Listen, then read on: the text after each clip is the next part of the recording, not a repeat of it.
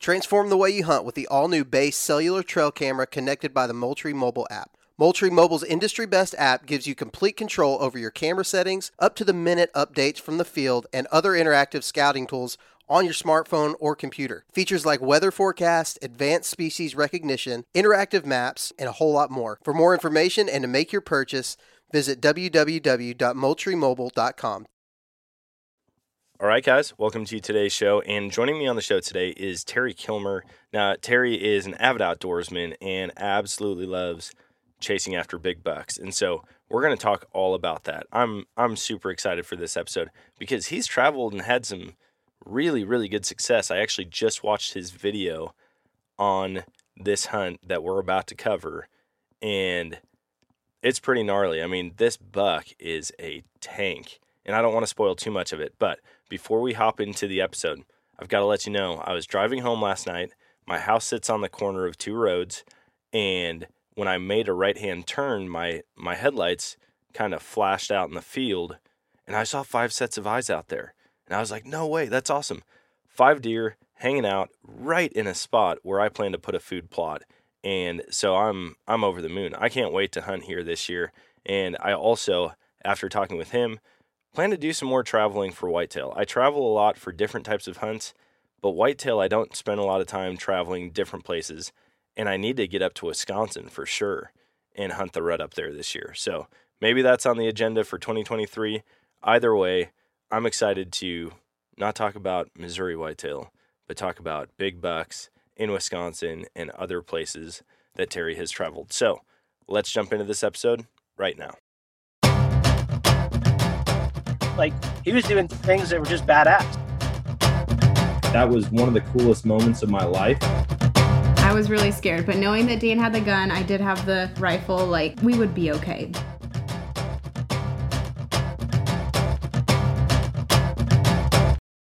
All right, guys, welcome to today's show. And joining me on the show today, I've got Terry Kilmer. Now, Terry is from Wisconsin, which it's always good, and it always feels good to say they're from Wisconsin because there's a piece of my heart still in Wisconsin. But Terry, thanks for hopping on the show, man. I'm excited to chat.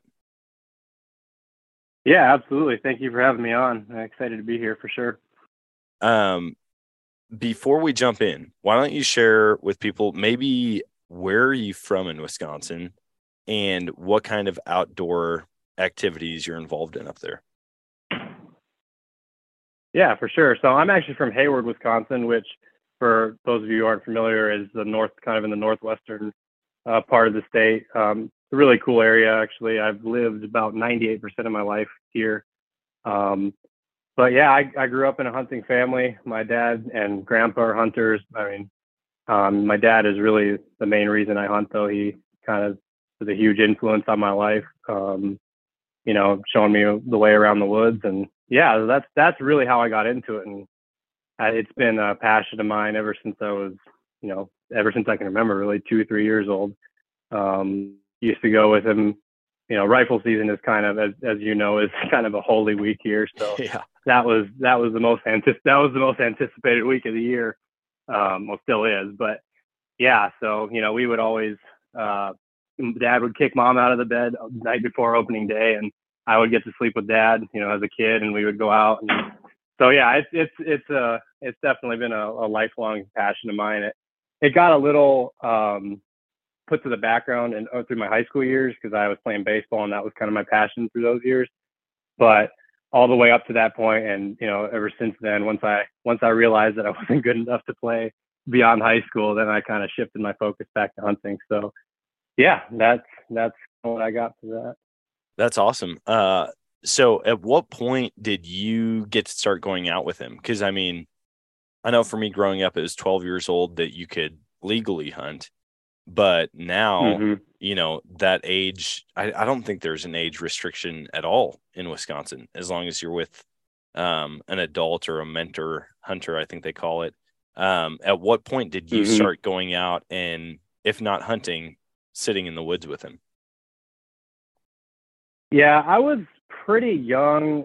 We didn't used to do like the all day sits until I was probably about, I think 9 years old was the first time I went and sat with him all day for opening day of rifle.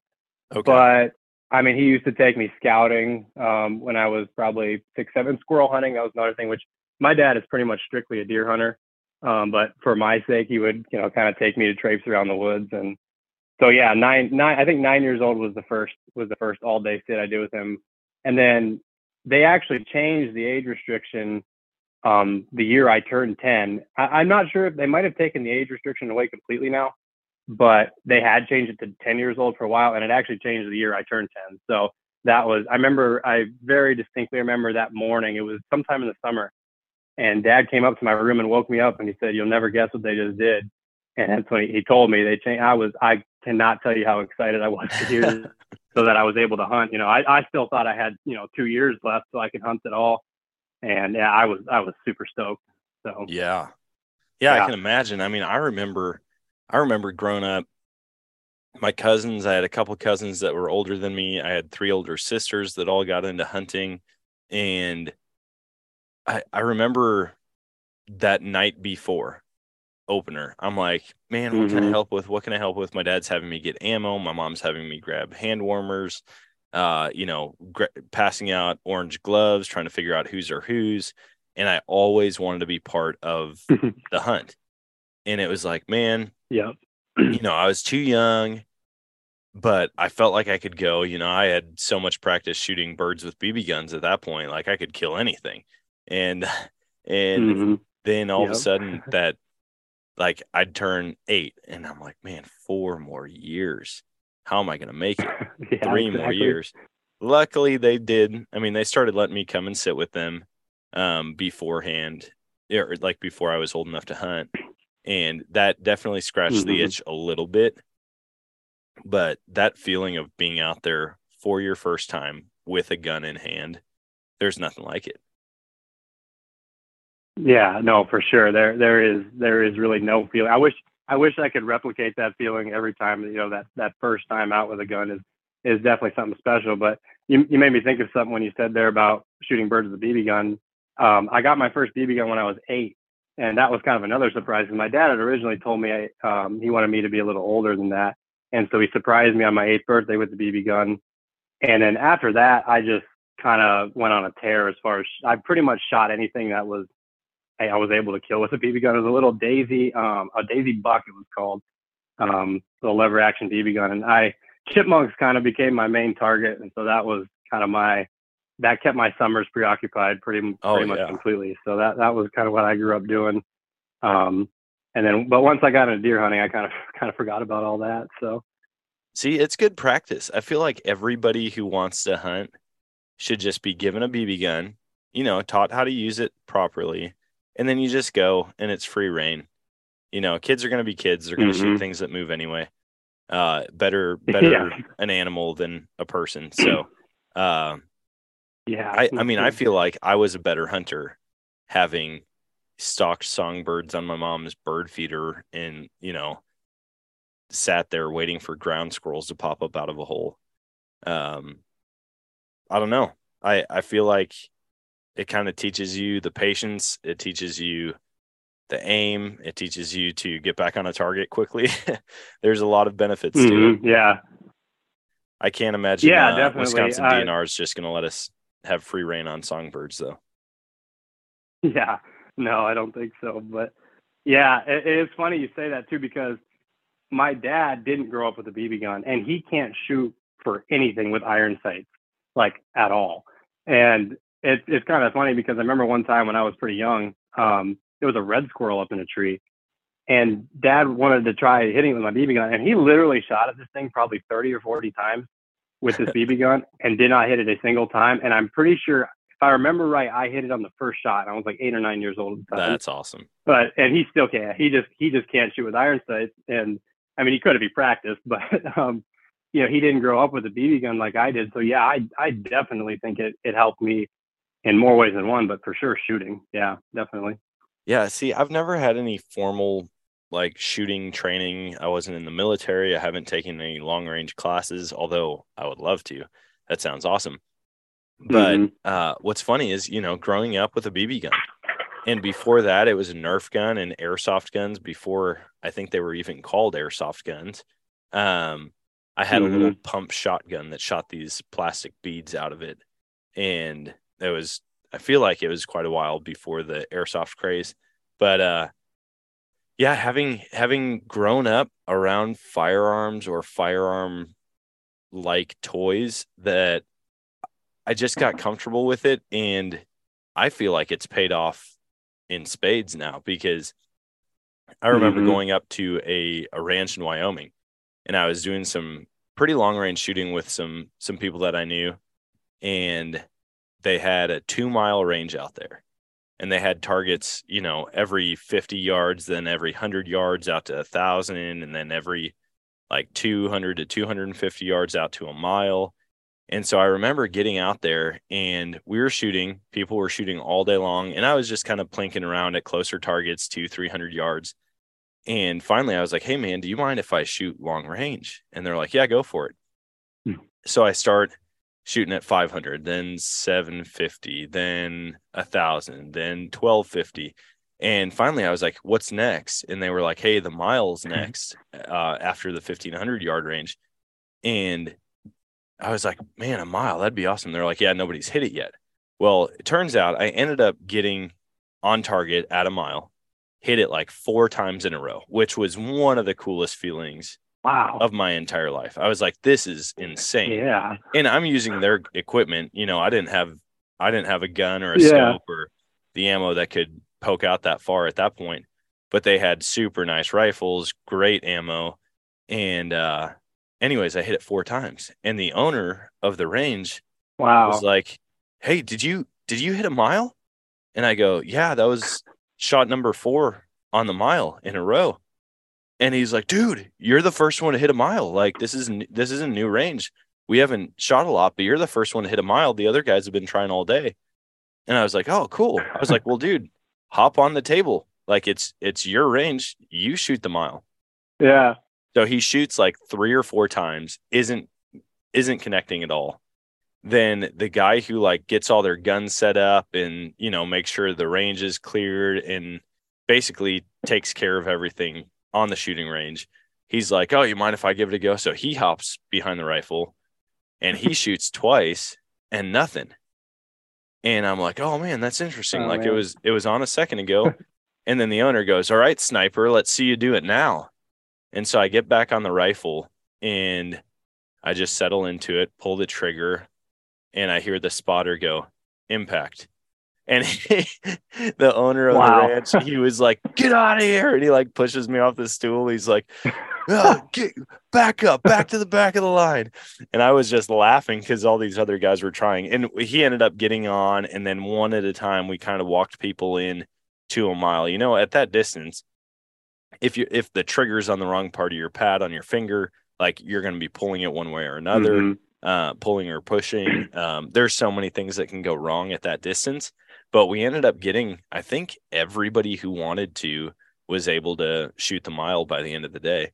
And it's funny because I was like, man, it felt really good to be the guy who first got on and then to do it multiple times in a row. And I'm not talking, this isn't like a 12-inch target, right? We're talking probably like a 2 foot by 3 foot chunk of steel. So it's a pretty decent size. But still, but about a mile away though. Oh yeah. The farthest I'd ever shot at a deer up until leaving after high school, I think it was probably like 70 yards. And so shooting a mile wasn't even in my vocabulary at that point. Yeah, that's incredible actually. And that's exactly what I was thinking too. Like with the woods, like up here in northern Wisconsin, like, I mean, you're doing really good if you're seeing a deer 100 yards away. Like that's pretty unusual. Yeah. And so, I almost everything I've ever shot is here anyway, is inside of 100 yards, probably inside of 50. And I've never even attempted to shoot that far. So that's really impressive. That's crazy. It's fun. I've kind of fallen in love with shooting long range. I mean, both rifle and bows. And that was another thing. The Western people, like anybody out West, they're dialing their bow in for like 60, 70, 80, up to 120 yards. And I'm like, what in the world? I didn't even know bow sights could be dialed that far. I think Yeah. my farthest pin when I was in high school, my farthest pin on my bow was like 45 yards, maybe 50 yards. And that was Mhm. like, I'll never shoot at something that far away. And these guys are taking cracks at Yeah. deer and elk and antelope at 75 plus pretty consistently. And so I don't know if it's just a mindset, if it's what generationally, maybe we've put like limits on each generation, like, oh yeah, we don't shoot anything past this, or just because where we hunt in Wisconsin, you're probably not going to have a shot opportunity that far. Yeah, definitely. And that's something that I've realized too. Like I've never been out west to hunt yet. I'm hoping to really badly here in the next couple of years, but that's something I've noticed too, that I'm going to have to start getting a little more deadly at long distance, because I'm the same way. I very rarely have shot over 50 yards with a bow, even in practice, and I do enjoy shooting long range. I just haven't done it that much because, like you said, you don't really need to here. But I have hunted in Missouri quite a bit now, and even there, there's a lot. At least the area we hunt is a lot more potential to shoot longer distances. So, but I like you're saying too, though. I am a little bit hesitant to shoot long range. Like my dad's kind of one of those, like it has to be inside of 30 or he's not taking a shot. So I have a little bit of that in me too, where it's kind of hard to be like, I could shoot him if he was at 50, but yeah. So no, I totally get that for sure. Yeah, what was hunting like growing up? So you had mentioned starting to go out around 9. All of a sudden, boom, you're able to hunt at 10. Did you start out just did you start out doing the gun deer season up there and then get into bow hunting, or how is that progression for you? Yeah, so it was for the first, I think till I was 14 was the first time I bow hunted. So for the first few years, it was all just rifle season. And up here, deer drives is a big thing. So we would sit Saturday, Sunday of opening weekend, and then we would do deer drives Monday through Saturday. So that was like every year, that's what we would do. So I got, that, and I love doing deer drives. It's so much fun. And I know a lot of people aren't super into them, but I grew up doing it. So to me, it's just fun. But yeah, I didn't bow hunt until I was 14. And that's when you can legally hunt by yourself, like completely without being in earshot or eyesight. And so I did shoot my first deer that year with a bow. Nice. It was just a doe. And then kind of like I mentioned earlier, once I got into baseball, I did bow hunt, but not near as much as I had before. Hunting in general just kind of took a little bit of a back burner. Still rifle hunted, still had some pretty fun years in there, but my main focus definitely became baseball. And then after that, I got back into it. But through those years, we actually started going over to Western Minnesota to rifle hunt a piece of private there that a really good family friend of ours, his wife's brother, gave us permission there. And so we had some really good success. I think I killed 6 bucks in 6 years there. Dang. So it was yeah. And a couple of them were smaller. But when I was younger, I obviously didn't care as much about waiting for bigger deer, but I did end up killing a couple pretty nice ones over there too. But it was a square mile piece of private that we had access to hunt. So it was pretty sweet. And most of it was ag, and every year, because it was his farmland, every year he kept clearing more brush and putting more fields in. So now the whole square mile was just field, but it was like a deer paradise when we first got there, because half of it was still,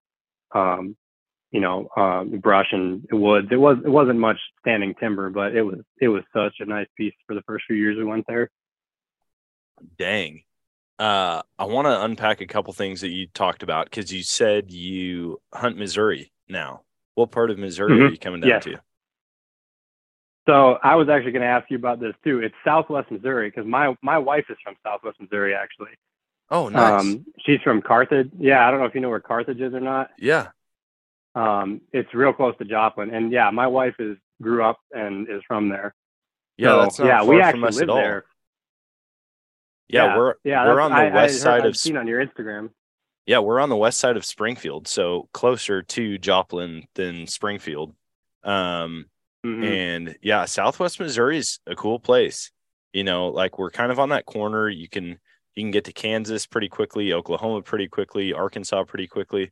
And so if you're the type of person that wants to hunt multiple states, there's opportunity for that. But honestly, the deer hunting here is pretty good. And it's funny because I think it's underrated, not only by non-residents, but also by the people who live close. I had a guy that I worked with, and it was when I was first trying to get into hunting here. Excuse me, moving down here. There was a short amount of time where I didn't really do a whole lot of hunting here. But then I started getting back into it, and this guy at work was like, "Good luck, man." He's like, "There's years that I go out all season and I don't even see a deer." And I'm like, "Whoa, what? Like the deer hunting sucks that bad here? No way." And then after a little while, I just realized that he was doing it wrong. And there's actually a lot of deer here and some pretty good ones. But it's funny hearing people talk about it. And they're like, "Man, I'll go all season without seeing anything.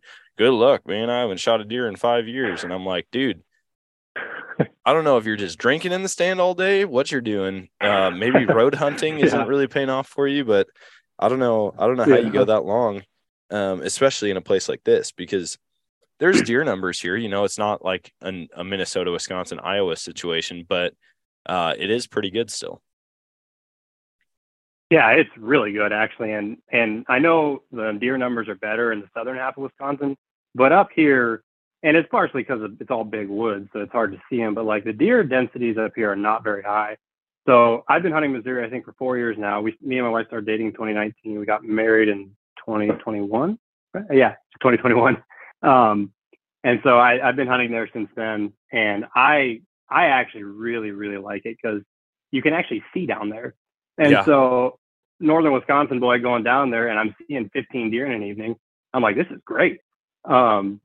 And I actually killed my biggest buck ever there not last year now, I guess 2021. I shot a pretty nice deer on a small piece of public, but he grossed 156 and 5/8. So that was pretty sweet.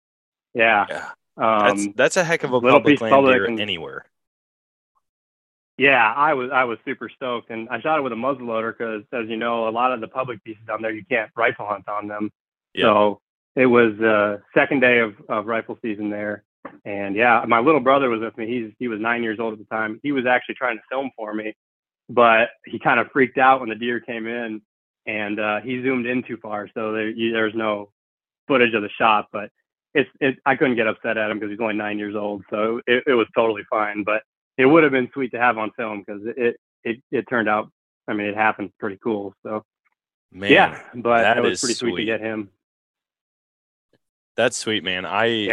Hearing people have success on public land like that, I like huge props to you for that, because I know how it is hunting public land. I mean, it's challenging. You're dealing with a lot of other people who you don't know what their hunting tactics are, if they have any tactics at all.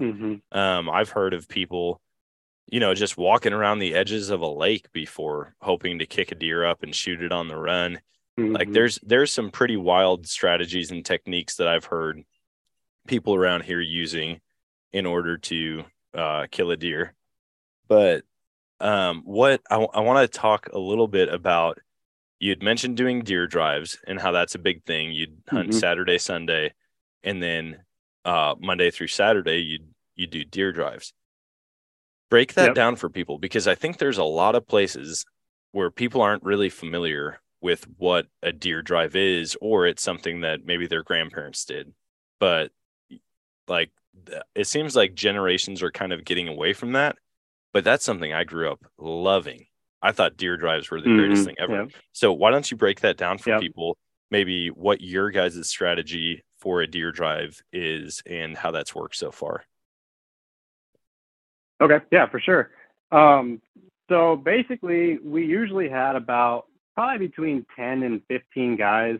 I know some way more than that, but to your point about like the generations changing, like we're having in the last few years, we've had a lot more trouble getting guys, because the guys my age, I'm 22 years old, but a lot of the guys my age don't want to either hunt at all or do deer drives. So as time goes on, it's getting harder and harder. Yeah. But what we would do is we have a group of guys, and one of my favorite parts as a kid was we'd always go out for breakfast beforehand, because obviously you wait till it gets light.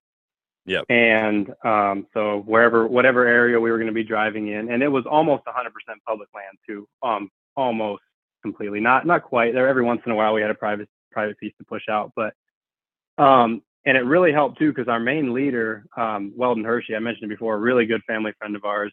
He's almost like a second dad to me, but he's a logger.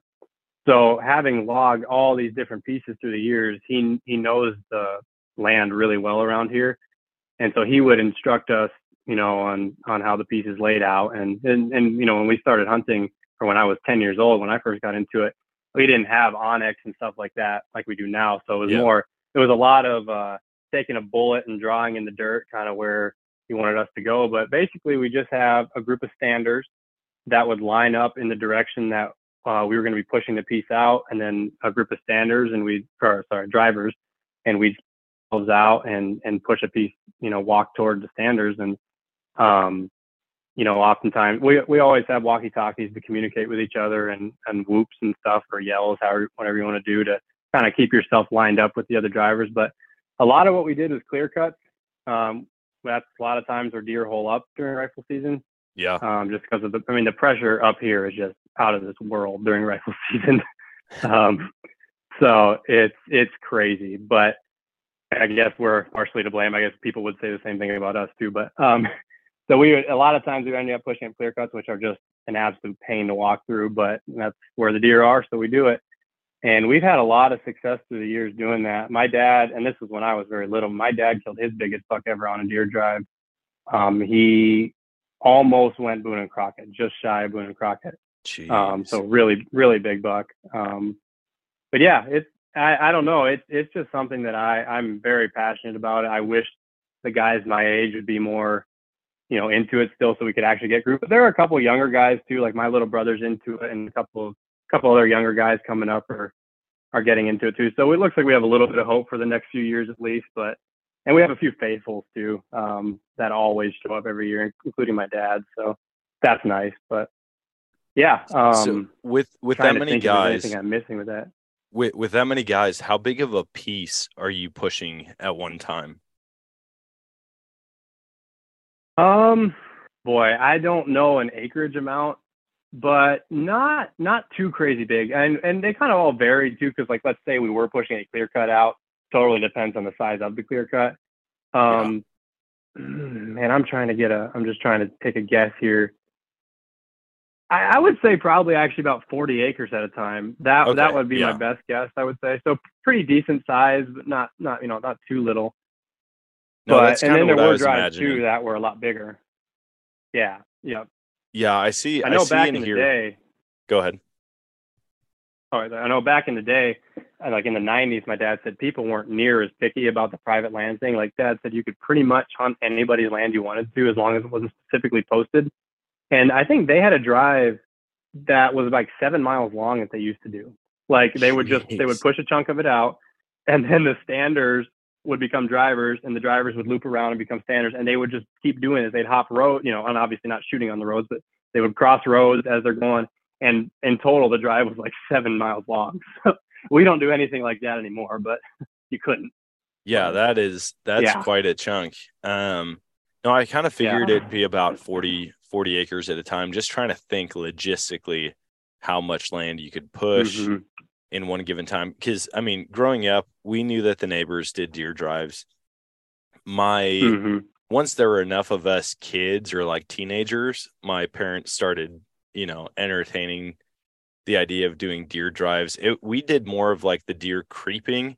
I don't know if there's actually a term for it, but we would basically just walk. I'd get bored. My cousin would get bored, whoever would. And it was like, all right, we're just going to slow walk to my dad's stand or your dad's stand, and then just try to stir the woods up a little bit.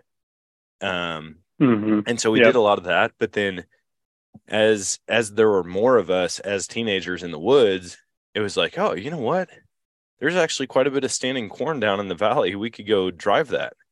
And so my dad and my uncle would be the sitters, and then the kids, we would all just walk through the corn rows and try to push stuff out. And to me, I'm like, man, especially on wet years, there's years where 40 to 70% of the corn is still standing during deer season, during gun deer season. Mm-hmm. And that really hurts the big woods because it's perfect cover. They've got the food, they've got the cover. All they really need is water, which they can find that typically fairly close. And that really hurts hunting thick timber on those years. And so I feel like deer drives are an awesome tool. And like I said, it seems like people are shying away from it, but then I do talk to people and it's like, no, man, we'll always do deer drives. I know Pennsylvania, that state seems to be really, really big into using that strategy. Yeah, for sure. I just saw, I don't know if you know Bo Martonic does the East Meets West Hunt podcast, and he just had the Seek One guys on with him, and he was showing them how to do drives and stuff. I thought that was super cool, but I actually didn't know drives were a big deal in Pennsylvania. And so that's really cool to me. Now I want to go out there and do drives there, so I know. And it is kind of funny too, because a lot of people, like you said, don't know about them or aren't sure what's going on. Cause like my wife growing up in Missouri and her family hunted, but not real seriously, just more of kind of go out and get some meat thing. And she had no idea what deer drives were when we first met. And so I had to kind of like introduce her to them. And for people that are first starting it, and I understand this, I like I said, I didn't think about it because I grew up with it, but like the safety issue, I mean, it makes sense. There's a legit concern there. But as long as you're, everybody's using common sense and, you kind of keep track of where we're at, it can be safe. We've never even had really any remotely close calls up to this point. But we always hunt and we have a really good group of people that we've always hunted with. So that makes a big difference because I have heard stories about other groups doing drives and I'm like, I don't think I would do drives with them, just because it's like, not shooting or shooting at stuff when you don't know what's, and you don't even see it. You just hear something like that. That's a little sketchy. So you do have to use a lot of common sense because there is definitely a heightened level of risk there with what you're doing. But as long as you are smart, it's pretty safe overall, I would say. Yeah. And it's interesting to hear different, like we mentioned, different states or different places doing them. I know Pennsylvania, I got an invite to go and do a drive for bears. Apparently they actually use that same technique to push bears. And so I'm like, man, that'd be pretty wild being a stander and all of a sudden you got a black bear just sprinting towards you. And then I listened to an episode of The Meat Eater pretty recently. I want to say it was like 3 or 4 days ago. And Giannis went back to Latvia. And he did a hunt there. Mm-hmm. And they're really, really big into drives. And so they go out and they're going they're going for deer and moose and stag. And he's like, man, anything that comes through, you could shoot a moose or a stag or I think it's roe deer that they were going after. Oh, yep. And hogs. Mm-hmm. Like, he's like, there's no telling what's going to come running through the woods towards you. But he's like, they take it very, very serious. Not only the hunt, but the safety side of it. And so like they'll put you in a spot. If you're a stander, you get to be in one spot. And from that spot, you can only take 2 steps. You cannot take more than 2 steps from your spot, because now if you do that, people aren't going to know where you are that are driving. The other standers aren't going to know where you are. Mm-hmm. And so you really have to stay put. And so to have some type of good safety system implemented, that way nobody's getting shot. It's not dangerous for anybody to be out there.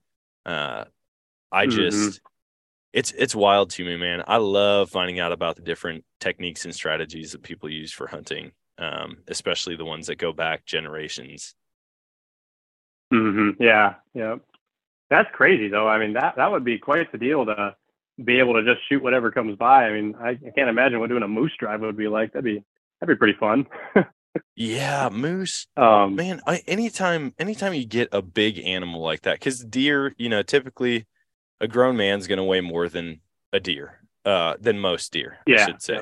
But then once you start thinking about several 100-pound bears or, 800 to 1,200-pound moose, now that's a different level. and those animals aren't hard or aren't easy to kill. So No, to not at shoot all. a moose on the run and you're standing there, like, I don't know if I'd want to be in front of that thing.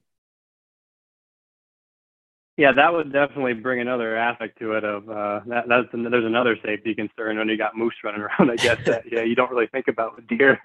But yeah, that would be pretty intimidating. But that just brought something to mind. Talking about moose. This was going back to Minnesota, and Dad was actually doing a little drive to me. I think it was the first year we were over there, so I would have been like 14 years old. And he's pushing out this little chunk of woods in the middle of the field, and I saw a flash of like brown coming through the trees, and I just assumed it was a deer. And Yeah. all of a sudden, around the corner of the field, a cow moose and a calf came cruising around the corner. Oh, And I wish geez. so bad somebody had been there. I wish somebody had been there to like film me, because I don't know what my face did, but I didn't know there was moose over there. And so I'm thinking, I flash, and like my first thought after I thought wasn't deer was bear, but I was like, that's not a bear. I was like, oh crap, it's a moose. And I was so stunned. Just talking about moose made me think of that. It was crazy. So yeah, there are moose in western Minnesota for anybody who doesn't know. That would be nuts. Yeah. So I grew up in Wisconsin or in Eau Claire. Mhm. And so, I'm farther yep, south yep. than you are, but like not far from us in Elk Mound, somebody got a picture of a moose and it made the papers. And it's like, there's a moose spotted in Mhm, Elk yeah. Mound. And I'm like, no kidding.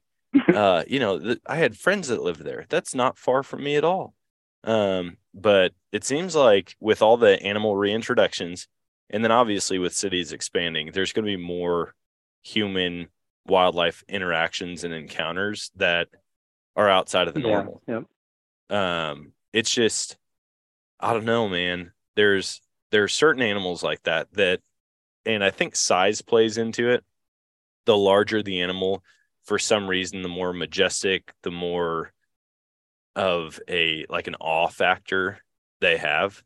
And so like, yeah, when you're Mhm. talking moose and bear and elk, it's a different level. But I watch videos on YouTube all the time of the different hunts. And yeah, over in Europe, when you watch them like chasing stag through the woods or like doing drives, and there's hundreds of them running through the woods, or Mhm. deer, or moose hunting with hounds. I've seen videos of that. That seems pretty wild also. Oh wow, yeah. In fact, I think Yeah, on that that would Meat be. Eater Yeah, that's episode, crazy. they used hounds. Okay. Huh. Yeah, that's crazy. I definitely want to shoot a moose at some point. I actually pretty recently listened to that podcast you did, and I can't remember his name now, but the guy from Maine that you were talking to about moose hunting there. Oh yeah, And Ian. that got me. Yeah, Ian, that's what it was. Yep. And I'm definitely going to be applying for a moose preference point there now because of that. I didn't know non-residents could hunt moose there, so that's definitely going to be something. I think registration opens today, actually. Yeah, it February does. 1st, I think, is when it opens. So That's yeah, exactly so I'm going to right. be putting in hopefully getting a moose in the next. Well, I guess it could take a lot of years, but that's okay. But moose is a huge bucket list of mine. Kind of ever since I was really little. I mean, along with growing up in a hunting family, I watched hunting videos religiously. Like that was such a big thing. And Realtree used to have a series called Monster Bulls. I don't know if you ever watched that. Oh yeah. But it was caribou, moose, and elk. So ever since I was 3, 4, 5 years old, however young I was when I started watching them, that has been my 3 main bucket list animals to kill with a bow. Is specifically, I mean, if it doesn't work out with the bow, that's fine. But that's something I've definitely started kind of planning and putting in the works. Yeah, I don't know. Those three animals right there are something I definitely want to get done in the near future. Yeah, the days of VHS hunting videos are. I wish every kid grew up that way, where it was like, oh man, Yeah. there's a new video out by Mhm. the Primos brothers or the Waddells or the Drurys or whoever it is. That was like the greatest thing, because my parents never bought those VHS tapes. They never did. And it drove me crazy because they were really into hunting. On the other hand, Yeah. my uncle, my mom's sister's husband, he would always buy them. And so he had like the Primos Speak the Language, or the truth about deer hunting or the Truth Series videos, every time I would go over there, he'd have a new one and a new one. And I just remember I was always the one that had to get up and go and change the tape out. So I'd have to put a new VHS in, take the old VHS out, put it in the like speed rewind deal. And we would just watch one after the next. And it was just wild to watch these guys, these like hunting celebrities that would pass these bucks that were like 140, 150. And we're like, what's wrong with you? I will never pass anything like that. Look at these idiots. Who do they think they are? And then all of a sudden this like 180, 190 inch buck walks out and we're like, oh, okay. Yeah, no, it all makes sense now. Yeah. All right, guys, if you've been listening to the podcast, I'm sure you've heard me talk about the helicopter hog hunt that I did down in Texas. Now, I went down there with Rogue Texan Outfitters, and Landon and Brandon, the owners, put us on the animals. We killed 150 pigs and 19 coyotes just from the air. On top of that, we went out thermal hunting at night and got up close and personal to more hogs. I didn't have to worry about bringing guns or ammunition because all of that was provided for me, and it is to this day the most action-packed day of hunting I've ever had. I stand by what I've said in the past, and that's that helicopter hog hunting is the funnest thing that you can do with pants on. In addition, they offer sandhill crane hunts and predator calling. So if you're looking for the most exciting hunt of your life and something that you're going to want to come back and do year after year, go check out roguetexan.com and book your hunt today.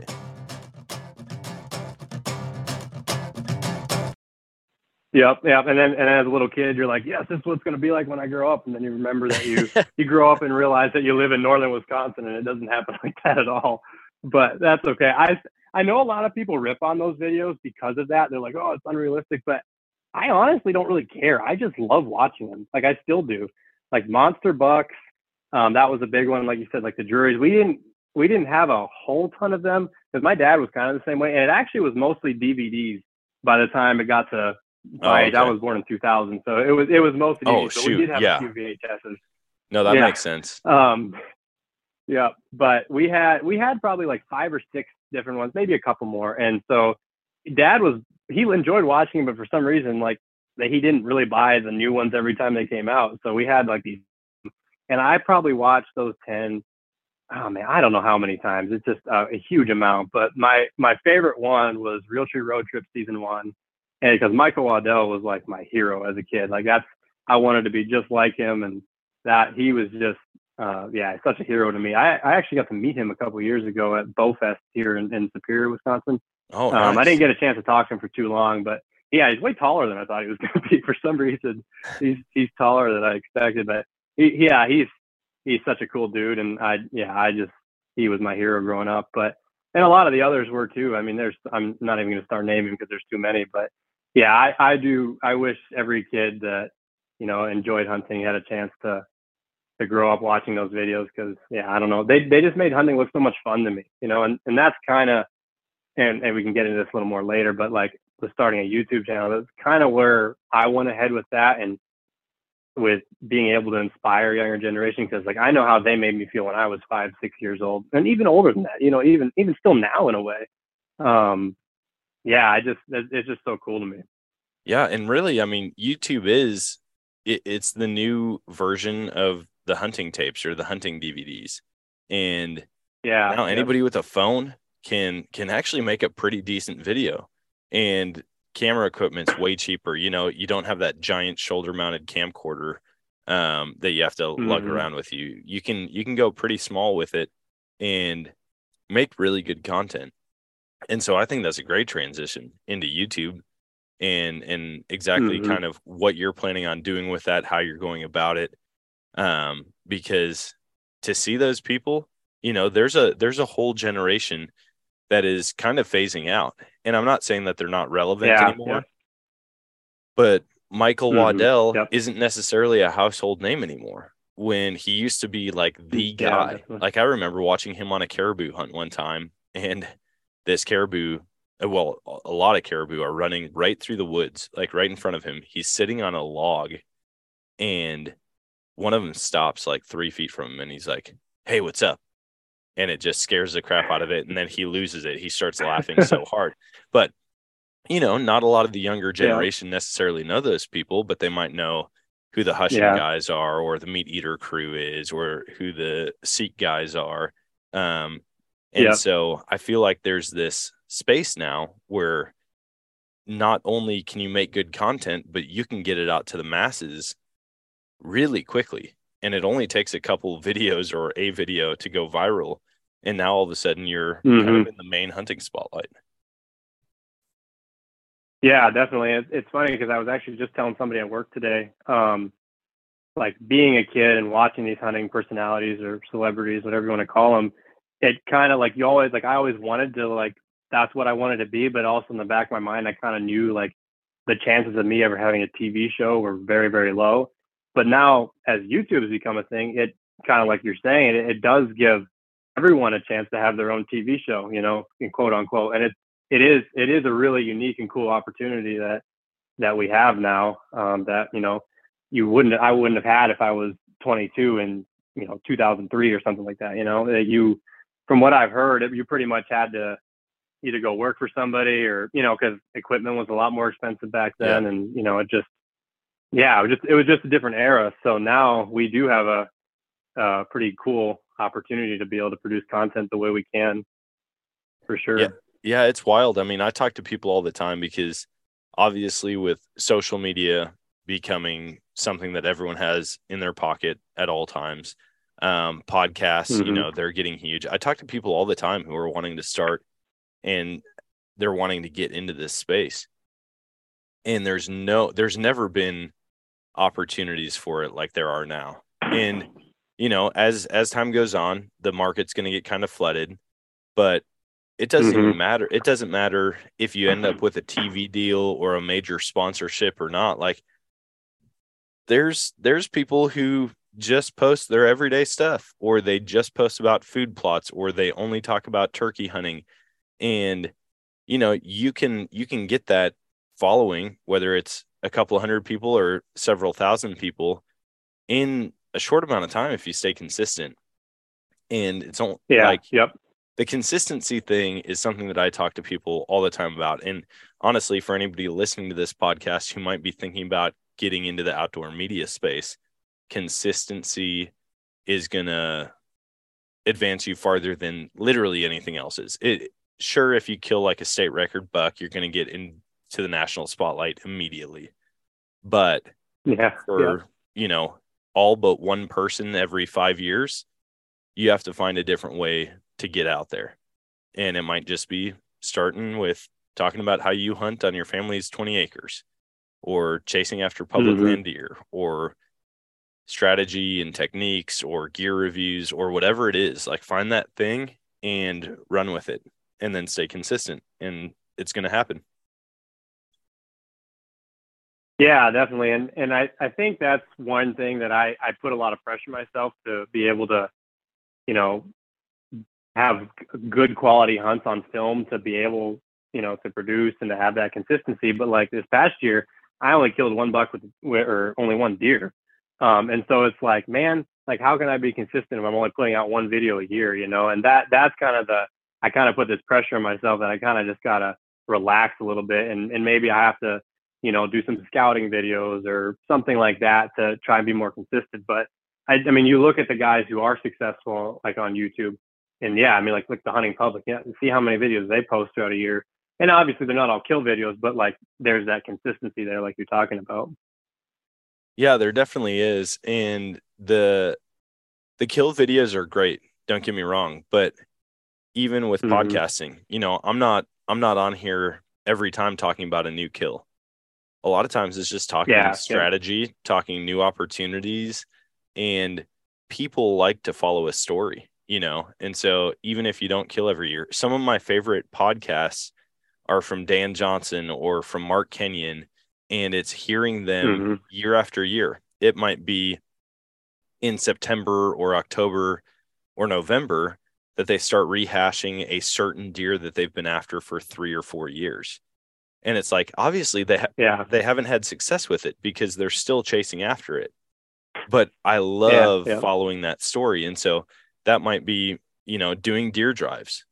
What encounters you had, close calls, misses, And even Meat Eater, again, has done a great job of that stuff, where they'll go, like, I think I watched one Meat Eater, maybe it was a couple seasons ago, where they went and did the flintlock hunt in Pennsylvania, and they were doing deer drives, just like we were talking about. And multiple times they had opportunities at whitetails, and something malfunctioned on their flintlock. And so they never got one. Like, they never shot one. And the whole episode was about them hunting, about the relationships they were making, about the opportunities that they had, and about the equipment malfunctioning. And they still made an episode about it. And so that's what I love now, because you are getting into you're kind of getting into the realm now of YouTube, where, I mean, there's something on YouTube for everybody.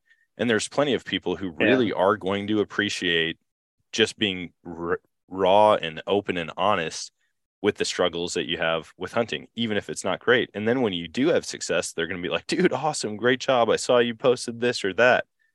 But to let people know, it's not all roses. You know, you're not shooting a booner or a Pope and Young deer or elk or bear or anything every time you go out. At least I haven't heard anybody making a podcast or a YouTube video where they have that kind of success. Yeah, definitely. And I actually, talking about going stretches out deer, I actually went 82 sits in between killing a buck with my bow until I killed my one this past year. So I usually keep track pretty well, and I think that number's on. I think within one or two anyway. And yeah, I think it was about 82 sits in between killing a buck with my bow. So yeah, there's definitely some stories I could be telling in between. That was a span of like 3 or 4 years. So, and that's maybe what I need to get into more, is just kind of getting a little more in depth with kind of what we do and how we do it and the storytelling. And one thing I thought about too, when you're talking there with the deer drives, that I forgot to mention earlier, is the camaraderie of deer driving was by far my favorite part of it as a kid, and still is. Yeah. That was what I looked forward to more than anything. And I mean, I kind of talked about it with going out for breakfast every morning and stuff, but like, it was just so much fun to me to be around other people, and, you know, we're all there for the same reason. It's always lighthearted, good time, and just, you know, trouncing through the woods, and like, what more can you ask for, you know? Dude, there's nothing better than it. You get all these people together, and then everyone has their own variation of the same story, you know, like, oh, I saw this buck and then it ran past him and then he shot and missed it and it came back and I shot, you know, hearing all the stories and just hearing the interaction year after year, all the buddies giving the one guy a hard time who missed a deer or whatever. There's nothing in my mind that beats the camaraderie. As much as I like success, I would trade a lot of successful solo hunts where I like go out by myself, don't talk to anybody, nobody's there to experience it with me, for one good hunt with a bunch of my buddies, even if we don't shoot as big of an animal or as many animals. Honestly, one of my most memorable hunts of the year was me and some buddies, and we went out and sat all morning and we killed one goose. But my buddy's truck kept breaking down on the way home. His dog did not do what it was supposed to do. We all gave each other a hard time. Like, everything seemed to go wrong that day, but I had some really close buddies with, and it made it all worth it. Yeah, definitely. Having buddies around can pretty much take any situation that would otherwise probably be really frustrating and annoying and kind of just make it fun, you know? And that's why this past year, we went out, me and my really good friend and hunting buddy, Joe Yoder, we went out to North Dakota for the first time, and we spent 9 days out there, and we actually were both able to kill bucks, we did not think that was going to happen, but it was pretty sweet. But just having him there, I mean, just being together and hunting there, and just, I mean, it wasn't much of a hunting camp. It was just a tent yard, but it was so much fun. So yeah. Were you guys going after whitetail or muleys? Whitetail. Yep. Oh, sweet. Yeah, man. Yeah, Go ahead. Oh, I actually just finished the YouTube video for that hunt yesterday morning. So anybody listening who wants to watch that, we actually got both kills on film. Actually, it actually worked out. So yeah, I got that video done finally. It took me forever to finish, but I got it done. That Heck is, yeah. if anybody's interested, they can go check that out. Yeah, that's a great spot to pitch that. Where can they go and follow along and check out your videos? So the channel name is Knucks for Bucks, like knuckles for bucks. So just to explain that name real quick, my dad has been saying this phrase for years already. And when I was starting a YouTube channel, I had no idea what to call it. I was like, well, I can call it Terry Kilmer Outdoors. I'm like, well, and nothing wrong with that, but I was like, I kind of wanted something a little more original. And so I was like, hey, why don't I just use this phrase that Dad's been saying, you know, we right before we left the truck to go to our different spots, you just go Knucks or Bucks, you know, give each other a fist bump. And so that's the name of the channel. So just type in Knucks or Bucks on YouTube and it should come up, hopefully. So yeah. Nice. Yeah, that's awesome. I will say Terry Kilmer Outdoors isn't bad because then you've got the abbreviations TKO. And I that hadn't even thought of that. that could be pretty good also. But just save that for when you get so big that you have to start a second YouTube channel. Yeah. Well, I guess we'll burn that bridge when we get there, but at least I know my name for now. At least I know what my channel name's going to be. Yeah, there you go. I'm going to check that out, give you a shout out for making me think of that. Oh yeah, definitely. For sure. It's definitely not as, I'm not to the place yet where I can produce the level of videos I quite want to yet. I'm still learning the whole editing thing, which, by the way, for anybody who hasn't edited yet, it's awesome, but it sucks to learn. It has been a nightmare. It has been a nightmare for me trying to figure it out. And thank God for YouTube, because that's basically where I learned everything. But I'm, slowly learning, and I feel like I'm definitely getting the hang of it more, but I want to be able to produce videos that people actually enjoy watching. So, I definitely have a standard for myself that I would, like to be able to meet at a certain point. And that comes with time, obviously. So I understand that my videos now aren't going to be as good as they are in 5 years, but I did try my best. So yeah, hopefully people enjoy it. Yeah, I'm pumped to lay in bed and watch that tonight, man. I always like just watching. I like watching raw stuff. Obviously, like the more aesthetically appealing things are with high quality editing and high quality videography, that's all fine and good. But there's some times where I'm just like, man, give me the most raw, like home video hunting story on YouTube, and I'll sit there and watch it, and I'll dive down rabbit holes where I just find people where their logo's not great, their page isn't great. And I'm like, dude, I just like watching good old boys get after it and kill things. And what's funny is you see, at least up until recently, it seemed like the guys who were having the most success in killing big animals all over the place weren't very tech savvy. So their video quality was not good unless they had some type of big time partnership. Yeah. Yep. Yeah. I enjoy those videos as well too. And I'm sorry, go ahead. I cut you off. No, you're good. Yeah, I was just gonna see like what is in the future for you. Obviously, continuing to hone in your videography skills, editing. Have you entered any like film festivals at all, like hunting film festivals? I haven't. No, I have heard about them a little bit, but I don't actually really know what goes on with them. But so I haven't done that yet. But if it's something that if you think I should do that kind of thing, I have thought about it. I just need to learn more about them for sure. I mean, I know that a lot of these, I haven't done anything for myself because I always buy really new and fancy video equipment. I get out there and 90% of the time I don't hit record. Like I just went to Georgia and hunted pigs for 3 straight days. The whole trip, I think, was about 6 days. I barely got it. I think I averaged like 1 video a day, and I could have had some really good content on that trip. And so I struggle with it, but yeah. I do know that, they do film festivals all over the place. I was just at ATA and they had a big film festival where everybody got together and watched the videos. Unfortunately, I was at a network dinner, and so I didn't get to go see it. But like hearing the new things that are coming out, people who are kind of up and coming in YouTube, or that win the film festival, you can get really good stuff. But as far as like the competitive side of it, for people who are competitive, it's going to push you to be better at editing, at storytelling, at getting good shots and making high quality content, especially when you go and sit in a room and everybody's watching it. Yeah, definitely. I definitely need to check that out then and see, because I think just meeting people that really know what they're doing would be a huge help in networking like that, because like I said, YouTube is pretty much the only way I learned. And just to clarify something I said earlier, I said it sucks learning to edit. It does, but do it. Like everybody who wants to, you can figure it out. Trust me, I'm not a tech savvy person at all, and I'm figuring it out.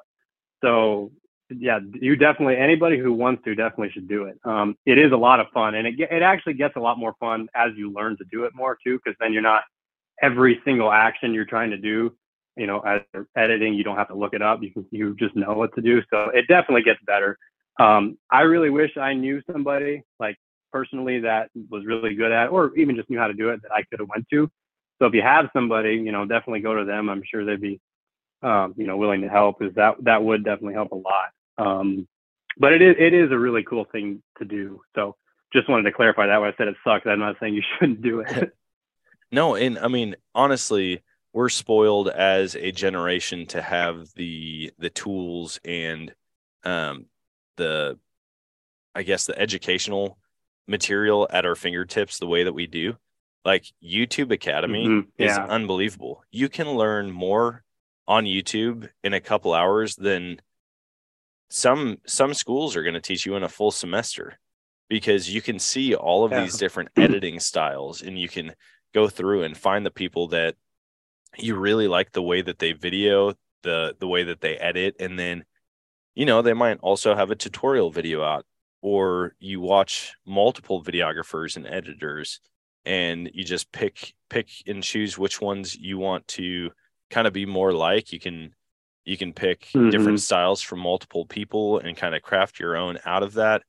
But yeah, sitting on YouTube, the other nice thing is you can get very specific with it in a hurry. Like if you want to change the exposure on your camera, you know, you can look that up and figure out exactly how you want your stills to look, or you know, what image size you need to be shooting in for like a hunt versus like an evening hunt versus a midday hunt versus a turkey hunt versus a waterfowl hunt. It's just really insane how much information is out there that we could all be taking advantage of, and that you can learn from in a hurry. Yeah, 100%. It is very educational for sure. It definitely made it easier being able to look that stuff up. I don't know what I'd have done without it, to be honest, but yeah, you can get very specific with it, and it definitely helps a lot, because yeah, like I said, I can't tell you how many times I went like how to replace a video that you deleted already. How do you get it back? Or like, how do you undo an action, or just anything, how to add music, how to upload to YouTube. It's just anything you want to find out. It might take some things you have to do a little more digging to find, but for the most part, simple search and you've got it. Yeah. See, I think if I were ever to really dive into it, honestly, I'm to the point now where I realize I'm probably not going to become a great editor or videographer, just because no matter what I buy, no matter how much I try to convince myself that I'm going to do it, in the moment, like getting the shot opportunity always trumps getting the video of the shot. And it might change if I have a couple good successful shots on video. But at this point, I'm like, I just need to get somebody to come video and edit for me, and then we'll go from there. Yeah. I don't know. Well, there's times where I wish I was a videographer turned hunter versus the other way around. Yeah. Well, that would definitely be a good place to start, I suppose. But I was going to say, if I'm ever in Missouri when you're going out hunting, hit me up. I would love to come video for you. So I would definitely be down for that if you want somebody to sit behind the camera for you. Hey, speaking of videoing, and I'll take you up on that. If you're coming down here and you want to get out, and even if we just hunt together and maybe we bring a camera, maybe we don't, I'm all about that. But when you were talking earlier about having all these hunts and not having success on them, I can't tell you how many times I'm sitting there and going, man, I wish I had a cameraman, just because of the shenanigans that happen between me and my hunting buddies, or the pranks that we play. Yeah. Oh, 100%. Or like this last hunt, I had a guy named Nick, and he fully passed out behind me while we were hog hunting. I mean, like sawing logs right behind me. And I didn't even wake him up. I thought it was the funniest thing ever. And I took a video with my phone of it. And I'm like, man, I wish I had a film crew out here for all of these awesome moments. That's what I feel like people get into as far as content goes, because if it's only about the kill shot, well, they can go and watch one of those YouTube videos where it's like 126 kill shots in 98 seconds. Those are cool, but with Black and Back by AC/DC playing in the background, you get the whole exactly. Or another One Bites the Dust, and it's just insane to me. It's insane to me, like how that used to be all that it was about, is that 1 second where they pulled the trigger. But there's a lot of hunting media out there that they're telling more of a story now. And I really, really do appreciate that from people in the industry that are taking the time, sharing strategy, sharing what it means to them, sharing like the B-roll and the outtakes, and just the goofy camaraderie that happens with most hunts. Once you get a bunch of dudes in a room or on a trip together, something weird or funny or dangerous is going to happen. And so to get all of that and 100%. to kind of try to capture all of that in one video, I feel like that's where the real magic is. And that's where, you can set yourself apart. Yeah, definitely. And I 100% enjoy watching the videos that are more geared that way than the others, because there's plenty of, people out there that, they just want their videos to be extremely serious. And this is serious what we're doing. And hunting is serious. I agree with that. But going back to like what I grew up on, I don't know if you watched much Realtree Road Trips, but that's all it was just a good time. Like that. I think I've heard people talk about that was kind of the first show that was like showing more than just the kill shot. It was them traveling, them at camp, playing wiffle ball. You know what I mean? Like, and that as a kid, that's what I loved, was that. And so, and I still do. And so that is definitely the direction that I would like to take the channel, and also the people I watch. I love watching when guys are just being dudes around a campfire, wherever it is, and just that, because that's how it is in real life. We're not all just standing around, we're deer hunting, man. So no laughing, no smiling, just do it to it. But so I'm 100% for the, I feel like people want to go and hunt and be around they want to hunt with and be around the people that are relatable and that like to have fun. And maybe they're stone cold killers. Maybe they find a way to get it done, but they also like to screw around and joke and this and that. Like, I can't imagine somebody sits there and watches some old white dude who all he wants to do is like just be serious. Like, hey, shut up, don't talk. You got to use this type of scent control. Like, no. If I'm in the woods and I don't miss opportunities at deer because I'm screwing around with my buddies, well, maybe I'm taking myself too seriously. And there's probably people who are listening. They're like, no way, dude, I don't do that. That's just kind of, it might not be as extreme as sitting in the woods, joking around and scaring deer off, but just having a good time, with friends trumps being successful, in my opinion. Yeah, I agree. And you can still have fun and take it seriously too. When me and my buddies hunt, it's always a party, but when we're in the stand, we probably talk too much. It's kind of a nice break because I do hunt by myself a lot. So whenever I have somebody to stand, whether it's my wife or a buddy, we always end up whispering like the whole time. And it's really fun to do. A lot of people would say, don't do that in the deer stand. And like you said, maybe we scare some deer off, but hey, if you're smart about it, you can usually get away with a little whispering anyway. But it's just fun. It's just fun to do. It's fun to have somebody in a tree with you and just messing around. Yeah. At elk camp, the main elk camp that I go to, I bet you the inappropriate joke to elk kill ratio is through the roof, probably 100 to 1. But we still go out there and get Yeah. it done. We still have fun. You know when you're out there, when it's time to be serious. But also, Yeah, 100%. Yep. we'll sit there. There's times you get bored sitting on a mountaintop, Mhm. glassing an area, not seeing anything, and then we play games and we make stupid bets like, hey, whoever's farthest away on the range of that rock all the way across the valley has to do some dumb task that day, or Ooh, they have to get beers for that's a good everybody when you get back to camp. And we'll sit there. Yeah. There's times we've spent an hour and a half just glassing random objects and guessing how far away they are. And it's fun, Nice. man. That's stuff that I Yeah. don't forget. That like I still remember certain ranges that my buddy ranged a rock across the valley, and I was the closest one, or I was so far off it was embarrassing. That's the type of stuff that I live for, that I really look forward to. And I like pulling the trigger also. Yeah, definitely. No, that sounds like a game that I would like to play. For I never even thought about that, because we don't glass much up here. But in Missouri or a place like North Dakota, we definitely could do that. I like stuff like that too. It's just stuff to pass the time, but it's also just fun to do. And speaking of guessing, that made me think of something. I was telling you about my Missouri buck from 21. Yeah.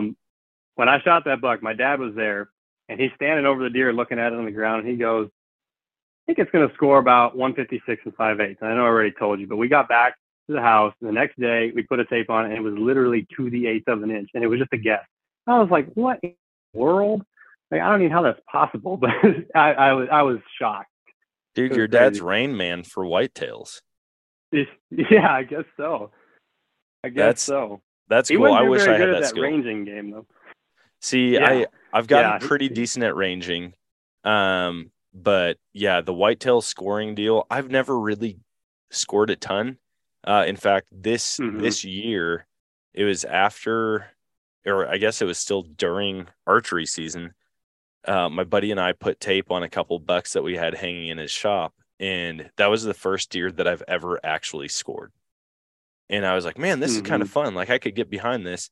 And then at a few different shows in like outdoor events that I went to, they'd have a buck hanging on the wall, and it was like, guess the score. The winner gets like this e-bike, or they get this whole hunting package.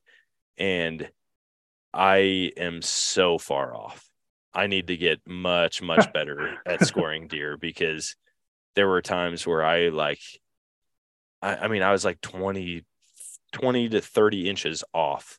And I'm like, okay, I never thought I had a great idea of scoring, but I was like, I didn't think I was that bad. So that's one thing that I'm definitely going to work on. Yeah, for sure. It's kind of funny because my little brother is actually better at guessing than me, because like in the Monster Buck videos, they usually tell the score, after they're behind the deer. And so we would always play the game, watching him try to guess the score before it pops up, And I mean, I grew up watching those, and I think my 10-year-old brother is probably better at guessing than I am. It's pretty funny, actually. But I don't know how he would do, or how I would do in a, seeing a deer in person, like on a shoulder mount or something, guessing. I probably wouldn't be quite as good, but it's just kind of funny that he's really good at guessing him already. See, maybe I just need to kill more 170-inch plus deer, and then when I go and guess these ones on the wall at a show, I'll be a lot closer. I just don't have a lot of experience with that size deer up close and personal. Yeah, neither do I. My dad's buck he shot when I was like 2 years old. That's the biggest one we have in our family. But bucks are hard to come by. I mean, big bucks are hard to come by up here. My little brother, when I was just talking about Dustin, he actually shot his first buck this past year in the Wisconsin youth season. I have a little clip of it in the video that I made, but it grossed, I think, 169. And it's his first buck. Jeez. I'm like, you got to be kidding me. I'm like, seriously, dude? Like, this is your, I think, second year hunting or first year hunting, and this is the first buck. I told him he just got to hang it up now. I mean, I don't know how you go on from that. I've been hunting for 12 years now. I haven't even seen a buck that big in the woods. So yeah, I didn't even know bucks got that big. Luck, I guess. I thought that was only on ranches. Yeah. Yeah. High fence in South Texas. That's where you got to go to get them. Yeah, hand-fed whitetails. They're snorting protein. That's right. Dang, man, that's an impressive deer. Well, dude, I I feel like we could continue talking for hours, and I hate to cut this short, but I know it's getting late, and I want to respect your time. Before we go, I've got a question for you. Because we already covered where people can find you, where they can watch your YouTube. My final question for you is number one bucket list hunt.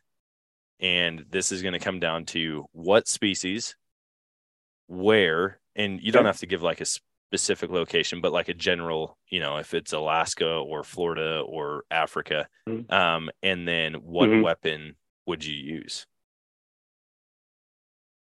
So my number one dream hunt is for sure bow hunting caribou in Alaska somewhere. I don't even know where to go for caribou in Alaska, but I've been looking into it more and more. And that is for sure my number one bucket list is, to shoot a caribou with a bow. I've been dreaming about that for so long, and I can't wait for the day to actually be able to make it happen. That just seems insane to me, being up there and seeing these animals, because that's the type of animal that I've only ever seen on TV and in hunting shows. But the places that you go to hunt them are so remote. And that alone is intriguing. Like I would go up to those places just to camp. But then to think you could have a shot at a caribou, especially a big migration of caribou, and to see that on the craziest landscape in the most remote place in the U.S. Yeah, I could see why that's number one for you. Yeah, 100%. Especially growing up here in northern Wisconsin, to be able to see like 3,000 animals that you're trying to hunt going the same. I don't even know what I'd do. I'd be like, this doesn't feel real, I can imagine that not feeling the Alaskan landscape looks just so beautiful.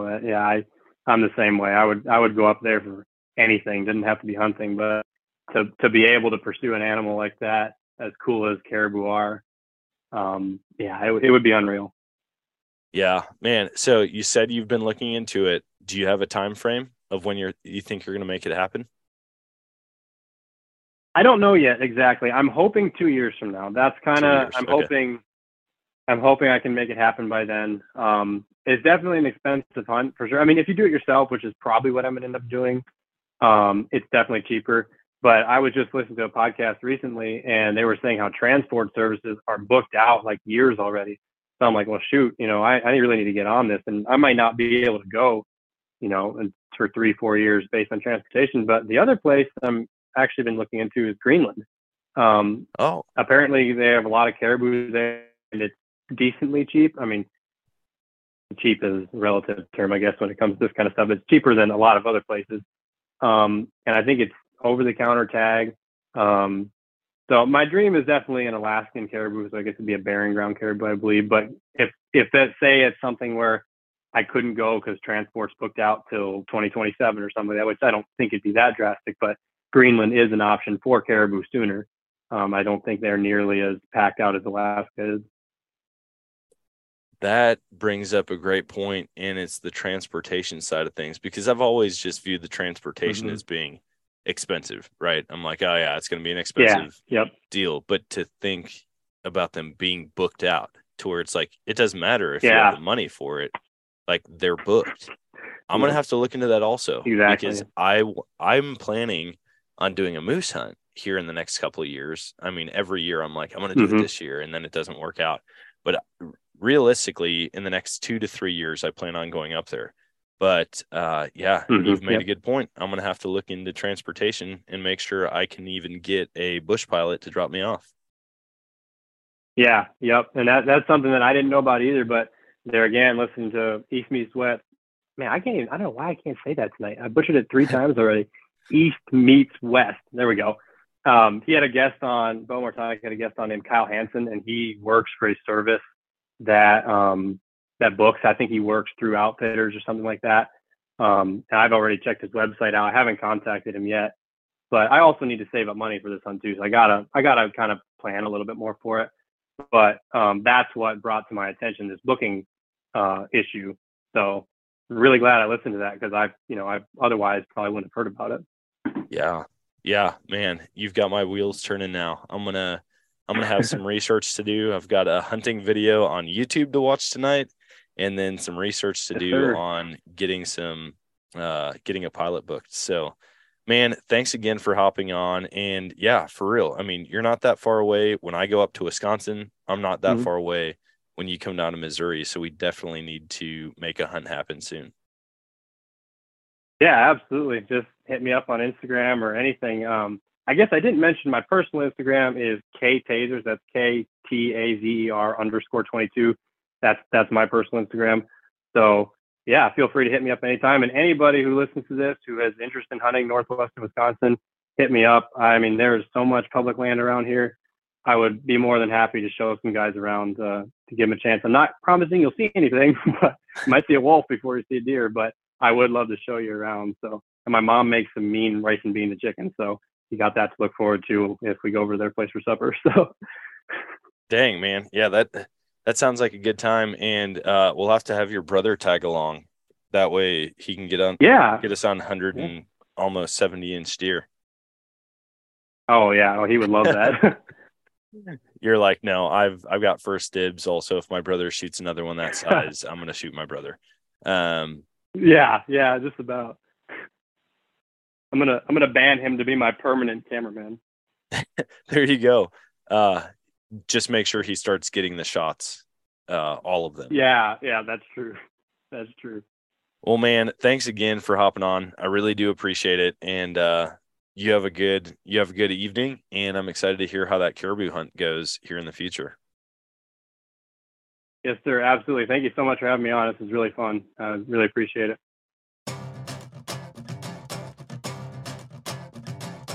And that is going to wrap it up for today's show. Man, what a great chat with Terry. And I encourage all of you guys, go check out his video. I have watched it now. He smokes a monster. In fact, they double up on really, really good bucks. And it's definitely worth giving a watch. If you guys haven't traveled to hunt, I would highly recommend it. If you've been listening to me for any amount of time, I talk about it all the time. Going out, trying new things, trying new hunts, going different places. And there's something just totally different about it. And you never know what you're going to come across. I mean, you could stumble into just a killer hunting spot, whether it's for ducks or bass fishing or deer hunting or elk or moose or who knows what. But you're never going to know until you get out there and give it a go. So I highly recommend it. I'm going to be traveling more this year. I hope to get back to Wisconsin. I spent a lot of time traveling and hunting other places, but Wisconsin is a place that I need to focus some more time on, especially with my bow. So that's going to be on the agenda this year. But enough about what I've got going on. You guys should be getting out there, chasing after sheds. You got to find some. I got to find some. That's what I should be doing. I need to end this podcast. We're going to. So that's it. Until next time, guys, always choose adventure, and God bless.